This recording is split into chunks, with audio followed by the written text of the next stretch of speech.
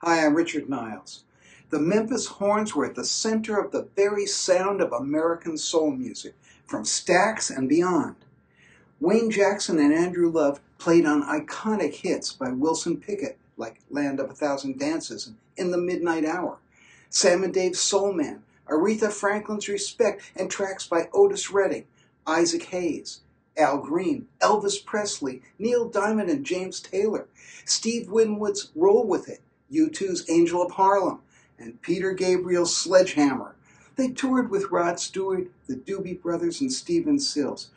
Jackson and Love became the Memphis Horns in 1969, recording with Sting, Billy Joel, Bonnie Raitt, Neil Young, Jack White, Joe Cocker, Jimmy Buffett, and Robert Cray, B.B. King, Mark Knopfler, Buddy Guy, and Alicia Keys. I did this interview for my 2003 BBC series, The History of Pop Arranging, which later became my book, The Invisible Artist. Enjoy hearing this rare interview with the great Wayne Jackson about the rootin' tootin' Memphis Horns. Radio Richard!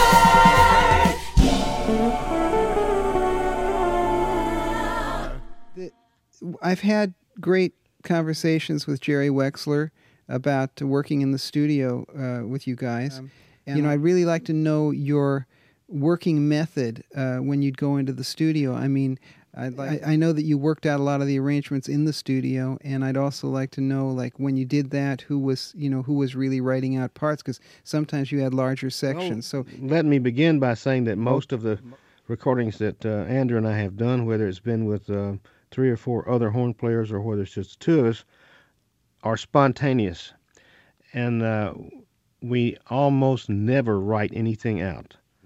We feel that a little fear is a good thing, put you up on edge a little more, and the very act of writing something out and then reading that takes away from the interpretation, if you know what I'm getting at. Mm-hmm. So our technique these days, and it has been, we learned this through Jerry and Reef Morden and Tom Dowd at Atlantic Records when we were very young, and was to get on the floor and work out pieces of a song as it comes by and record that piece instead of trying to learn the whole song by rote. We typically will sit down, and Andrew and I in our little chairs, and begin listening to the song on the headphones, and something may hit one of us, a line or a place to put a pad or a chord, and we stop right then and say what that is, and he and I will learn that little piece, whether it's my idea or Andrew's idea, or whether it's something from the control room, from the producer. We'll stop right then, learn it, we'll cut a track with a trumpet and saxophone, and then we'll stack that to a second track, another trumpet and saxophone, and that track will probably be where the harmony parts are. And then the way we've been doing it for the last 15 years is I'll put trombone on the third track, usually on the root, so you have a low root and a high root and 2 harmony parts, root and toot and harmony parts on the second track. And that's kind of our technique these days, and it's fast because when we reach the end of the song, we're through with the song. Does that make any sense? Yeah, absolutely. Now, that's how you're working now, but in the old days, especially in the days when you didn't have overdubbing, how did you work then? Well, we were all in the studio at the same time. It would be Otis Redding, Booker T and the MGs, myself, Andrew, and Floyd Newman. We were the marquee horns at that time, and that's where we grew up at Stax. And for 10 years, we were there on that what we call the killing floor every day. And let's just say Otis came in with a song, and Otis was a real genuine genius. He would have all the music in his head, and he would take his little guitar, which was tuned to E, which means he could just make a bar chord with one finger and play up and down the neck. He would go over to Duck Dunn and tell Duck, I want you to play this boom, to boom, boom, to boom, boom, boom on the bass. Tell Al Jackson, the beat ought to be this, tuck, tuck, tuck, tuck, tuck, tuck, And Steve Cropper was a very innovative rhythm guitar player. He came up with most all of the guitar licks and the rhythm parts. And then he would come over and get in front of me and Andrew and Floyd and say, and you guys, da da da da da da da da da da da da da da da, and he would be so full of fire that he would just smoke us. We'd be over there jumping up and down like chickens on a hot plate. And when everybody had learned the song, Otis would go back to the microphone and they'd roll it, and we'd take it, and we'd take it for like 5 takes. And if we didn't get 5 takes, we'd maybe go on to another song and come back to that later, because we all believed that if you were going to get a spontaneity and magic, it'd be within the 5th take. And that's how it ran. If it was Wilson Pickett, Wilson didn't have as much musical input, but he and Steve Cropper, maybe myself, would have been up all night working out horn parts, and he and Wilson would be writing a song, 6, 3, 4, 5, 7, 8, 9, and I would be coming up with horn parts, and they would be singing horn parts, and that collaboration would go on all night till the next morning. We'd be in the studio around 11 o'clock, and people would show up, and we'd cut it. In those days, it was a wonderful feeling to be in a musical situation, although we didn't realize, we thought that's the way it was and would always be, that we could write a song at night and shave and get a nap and go cut it, and it would be out in 30 days. But that is not the reality in today's music business, but it certainly was in those days, and it worked very well for us. Especially on, like, for instance, on the Wilson Pickett tracks, which I believe was the first time that Jerry Wexler came down to work with you guys. I mean, how many horns were actually used on that record? Was it just you two, or was it the whole? Was it 2 tenors, 2 trombones, Barry, and trumpet? How big was the group you were using? Well, it was never that big. Okay. It was either Floyd Newman and myself were the original 2 horn players, and then Andrew came in '64. So we had Floyd Newman, myself, and Andrew Love, and that was a basic section. Floyd Newman was going to school to be a school teacher, and when he graduated and began to teach school, sometime he wouldn't be there, and Joe Arnold would come in. There would be 2 tenors, Joe Arnold, Andrew Love, and myself on trumpet. And then sometimes later on, Bo Legs Miller would come, so we'd have 2 trumpets, 2 tenors, and then if we had Floyd Newman, would have 5 horns. But that was a big horn section. Generally speaking, we had 3 guys over there making records with everybody. So because it was only 3 guys, it was quite easy to be flexible and spontaneous. We didn't have a whole lot of people, and that's also a reason the horn parts were as simple as they were. We wrote stuff we could remember. I just was listening to some instrumentals. My wife and I ride along listening to a CD full of instrumentals you don't hear much anymore, Coffee Cup, and one with the Sugar, and a bunch of obscure marquee cuts, and it struck me how simple they were, how simplistic they were. They were just a good groove and a horn line, and someone played a solo, and that was an instrumental. In fact, we're going to Kansas City to play on the Prairie Home Companion show in June with Garrison Keillor, and they want some new things from us. Since we played with them last year, we played our marquee hits. They want some new stuff. We're going to do 2075 from Willie Mitchell and The Crawl from Willie Mitchell. And they are both so simplistic, you can't believe it. That's why we have the confidence to say, yeah, we'll come up and do new stuff with your band. It's just a lick and a solo, and that's what is comprised of, really. When you were working with Arif, for instance, he's no slouch as an arranger. Nope. Would he come out with a few ideas, and then you'd use those? And yeah, Arif would write the parts out. So we'd go on a session with Arif Mardin, and the things would be written. Although I must say, to Arif's credit and Jerry Wexler's too, and Tom Dowd's, if one of us, we were all young, full of pepper. If one of us had an idea that came to us, we'd stop and say, why don't we do this? And they would always invariably say, yes, let's try that. Or Arif may have an addition to it, say, this line I wrote at letter B is great, but let's add this. Or let's take this away and put in that. And so even though the parts were written, it was really a fluid thing. It just flowed between us, and that's why it worked so well. Yeah, that's what Jerry Wexler was saying, and he was, of course, very complimentary to you guys and saying how inventive and how receptive you were to that way of working, and he really enjoyed that. It's fun for everybody. You get the idea that your heart is valuable to someone. Absolutely. Well, it was valuable to a hell of a lot of people. Now, Bo Legs Miller, his name comes up on a lot of records as an arranger. Yeah, Andrew and I learned a lot from Bo Legs. Bo Legs started taking Andrew and I to Muscle Shoals with him to be his horn section. I don't even know the year, but we did Jimmy Hughes and I don't know, so many artists I should have a list with me here, but I don't.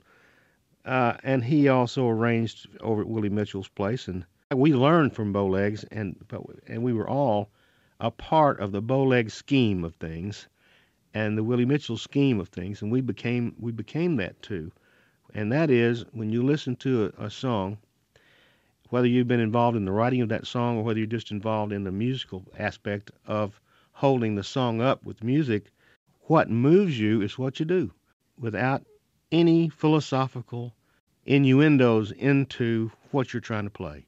It just comes from your heart and from your soul. And in Memphis Horns 101, I write, whatever comes to your mind, the further from left field it comes, the better it is. Just play it, and don't worry about if it's funny or not funny, or dramatic or not dramatic. Just do it. And usually you'll have something that will add to the song, will add to the musical aspect of the song, so you'll become a part of the song and not just a part of the background. That's a very important difference to get into your head if you're a young horn arranger. You're either a part of the song or you're a part of the background. You have to get that in your head. Absolutely. Another thing that's significant about the Memphis Horn sound, of course, is the way you guys phrase together. Yes, and that only comes from experience, and experience is one day at a time. And Andrew and I have been doing it one day at a time since 1964. So if I wake up at 4:30 in the morning with a headache, I know he's awake at 4:30 in the morning with a headache. It's as simple as that. And there are many, many other aspects of our life I won't go into that I can guarantee you if I'm having a good time, he is. It's just that way. And we, when we're on the road, we breathe together, we eat together, we think together. It's really a wonderful thing to get that close to another human being, and one way to do that is in a musical situation, because it requires your heart and your mind and your spirit. All have to be tied together. Absolutely. Just on the phrasing again, though, it seems to me that you had a phrasing which was something that you hadn't heard on records before, because most of the groups, I mean, even James Brown's horn section, their phrasing came directly from jazz phrasing, really, whereas you guys, it was more of a kind of a powerful thing, the way you phrased together, and also the way you played short notes, exactly the same shortness, and there was a kind of a different place that phrasing came from musically. Well, that's true. I'm not a jazz player. Andrew is really not a jazz player, although he is more than I am. I am a guy who loves Dixieland, and I like pop music, country music. Andrew even likes country music. We sing everything before we play it, and that's one key to phrasing with the horns. You have to breathe the same to sing the same, and the intensity of the singing translates into the precision with which you play the horns together. And so that's kind of where that comes from. I think I know what you're talking about. I never wanted to be a Miles Davis. I liked Louis Armstrong much better. And Andrew is more of a jazz player. But neither one of us ever got hooked into that. We never got hooked into wanting to go out in the club and impress musicians. We wanted to be in the studio and impress the producer and the artist and impress ourselves into the music and be useful that way. And also Otis Redding was a great teacher of rhythm. He was so rhythmic with his horn lines and that kind of stuff. And it had to be very precise. And we didn't have anything pulling us away from ourselves. No one said, no, phrase it this way, no, phrase it that way. We phrased it just like Otis sang it. We sang it together, we played it together. And it's just over the years, it's evolved to where we play da-da-da-da-da-da, or da-da-da-da-da-da-da-da. We play that so close it sounds like one horn, and that's what people always say. You guys sound like one big old horn, and we do. Our tones have always matched up. I have a real airy, wide sound, and Andrew does too. And Andrew's wide, airy sound goes all the way up the top of his horn and all the way down the bottom, and fortunately mine does too. So we had that as a God-given gift when we first began to play together. It was obvious that we had a sound, sort of like the Everly Brothers, a sibling sort of a sound. And you can't develop that. That just has to be there, friends. And so if you want to see a trumpet player and you're looking for a saxophone player to be your buddy, the thing you have to remember is that his tone and your tone have to really spread on like peanut butter on light bread. It just has to be smooth and thick and gummy. Hello? Yes, absolutely. I love that image, and I've always been a big fan of peanut butter and jelly sandwiches. So Me too. I'm there with you right on that, especially toasted. I like it. I've heard this before, that Otis Redding was very influential in coming up with horn lines. When you worked with Aretha Franklin, I know that she's, a very fine musician. Did she come up with stuff? I don't remember Aretha coming up with horn lines, actually. But she is a wonderful piano player and a total musician, no doubt about that. However, I remember that seemed like Aretha and Tom Dowd did most of the horn lines, and that we did a lot of the horn lines too, in collaboration.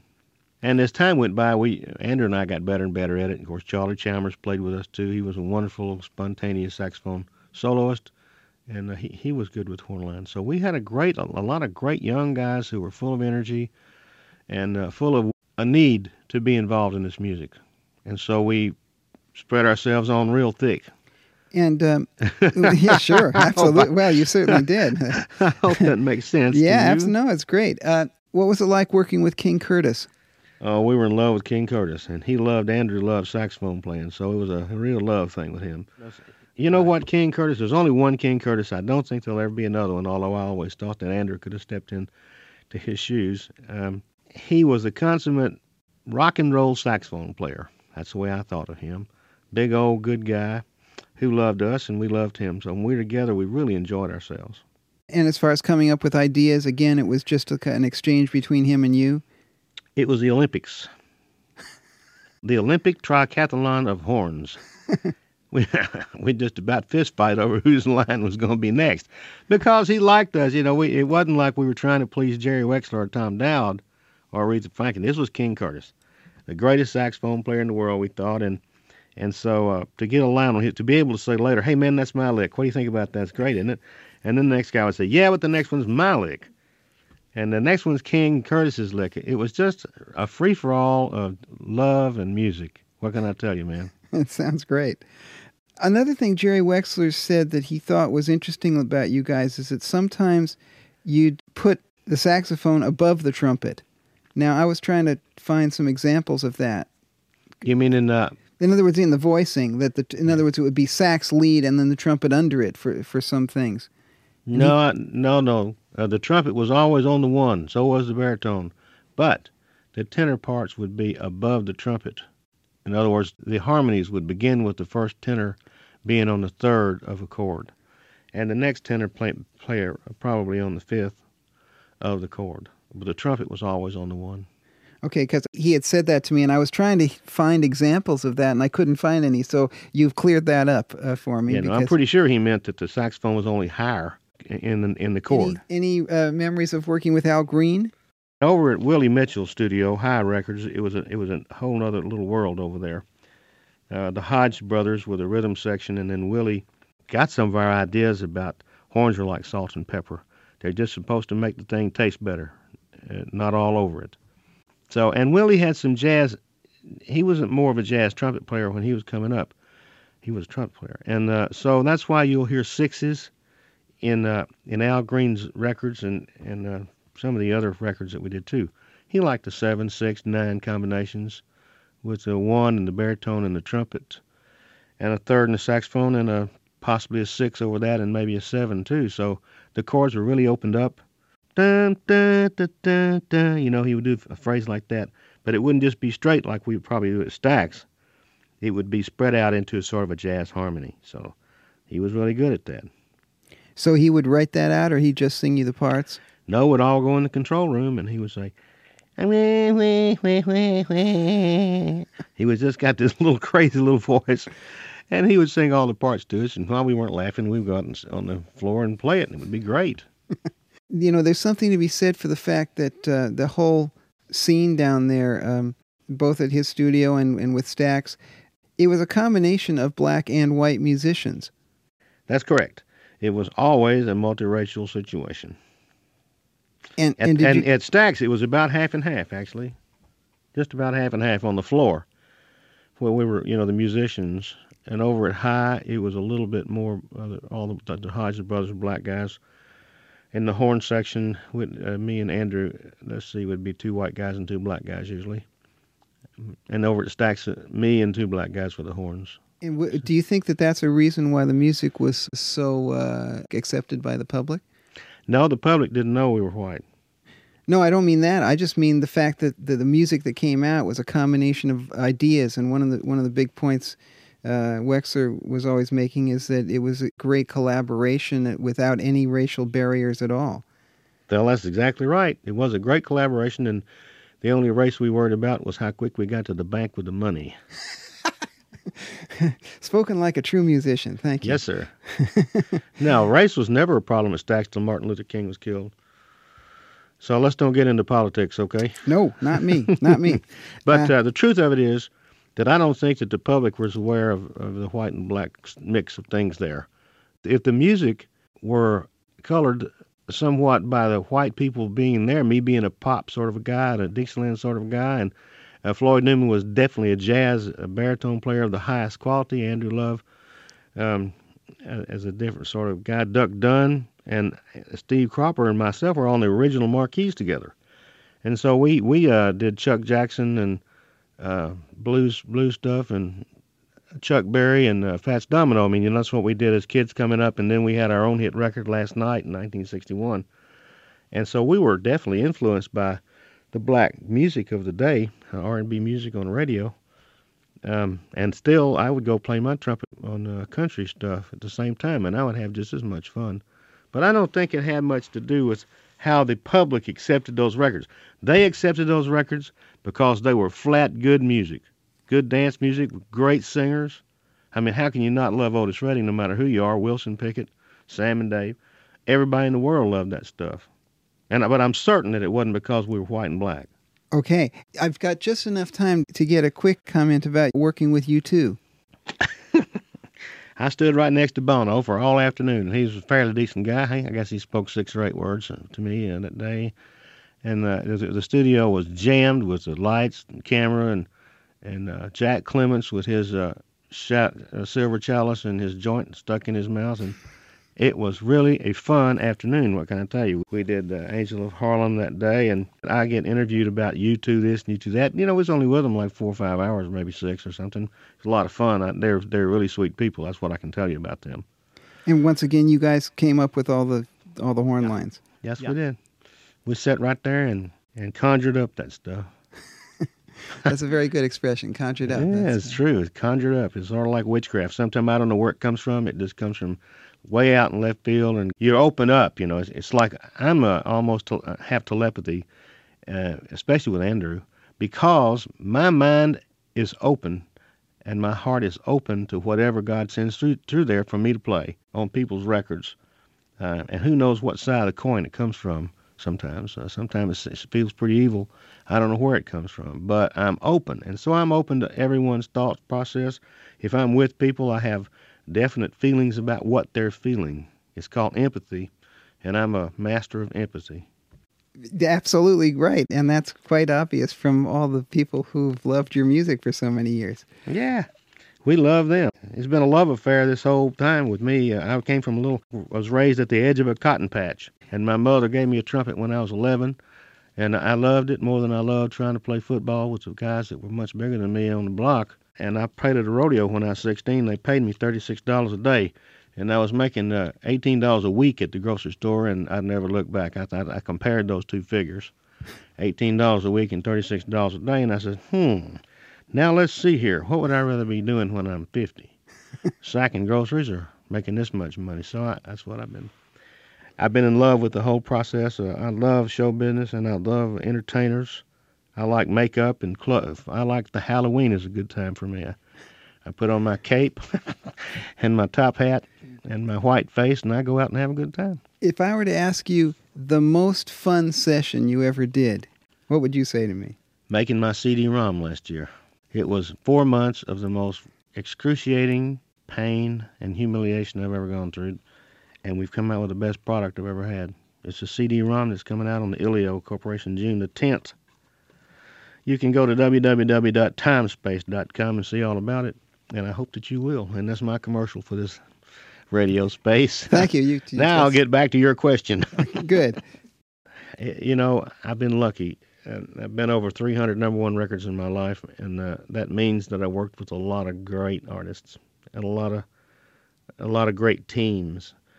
And I have to say that possibly the Doobie Brothers back in the 70s. Tommy Johnson was the lead singer of the Doobie Brothers, was a big Otis Redding fan. He wanted us to be on his record, so he called me. And we went to L.A. and did Vices Turn to Habits, and Eyes of Silver was the first song we did with him.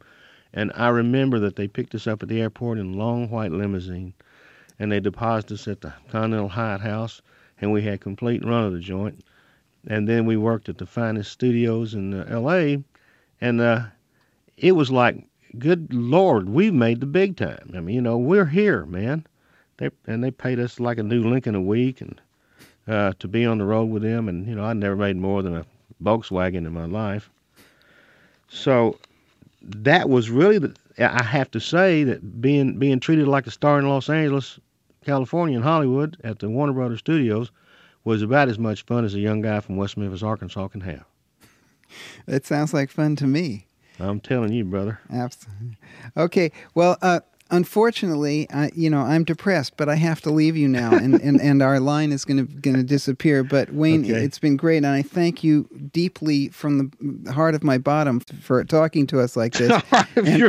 Well, you know, and I really hope we get a chance to talk together again, and I'll definitely stay in touch. You may call me at any time you want to, and we'll just do it again. Okay, Wayne, I'll say goodbye. Go ahead and fry it while you're at it. Okay. Little pig fat, never heard of a peanut butter sandwich. God bless you all. God bless the BBC.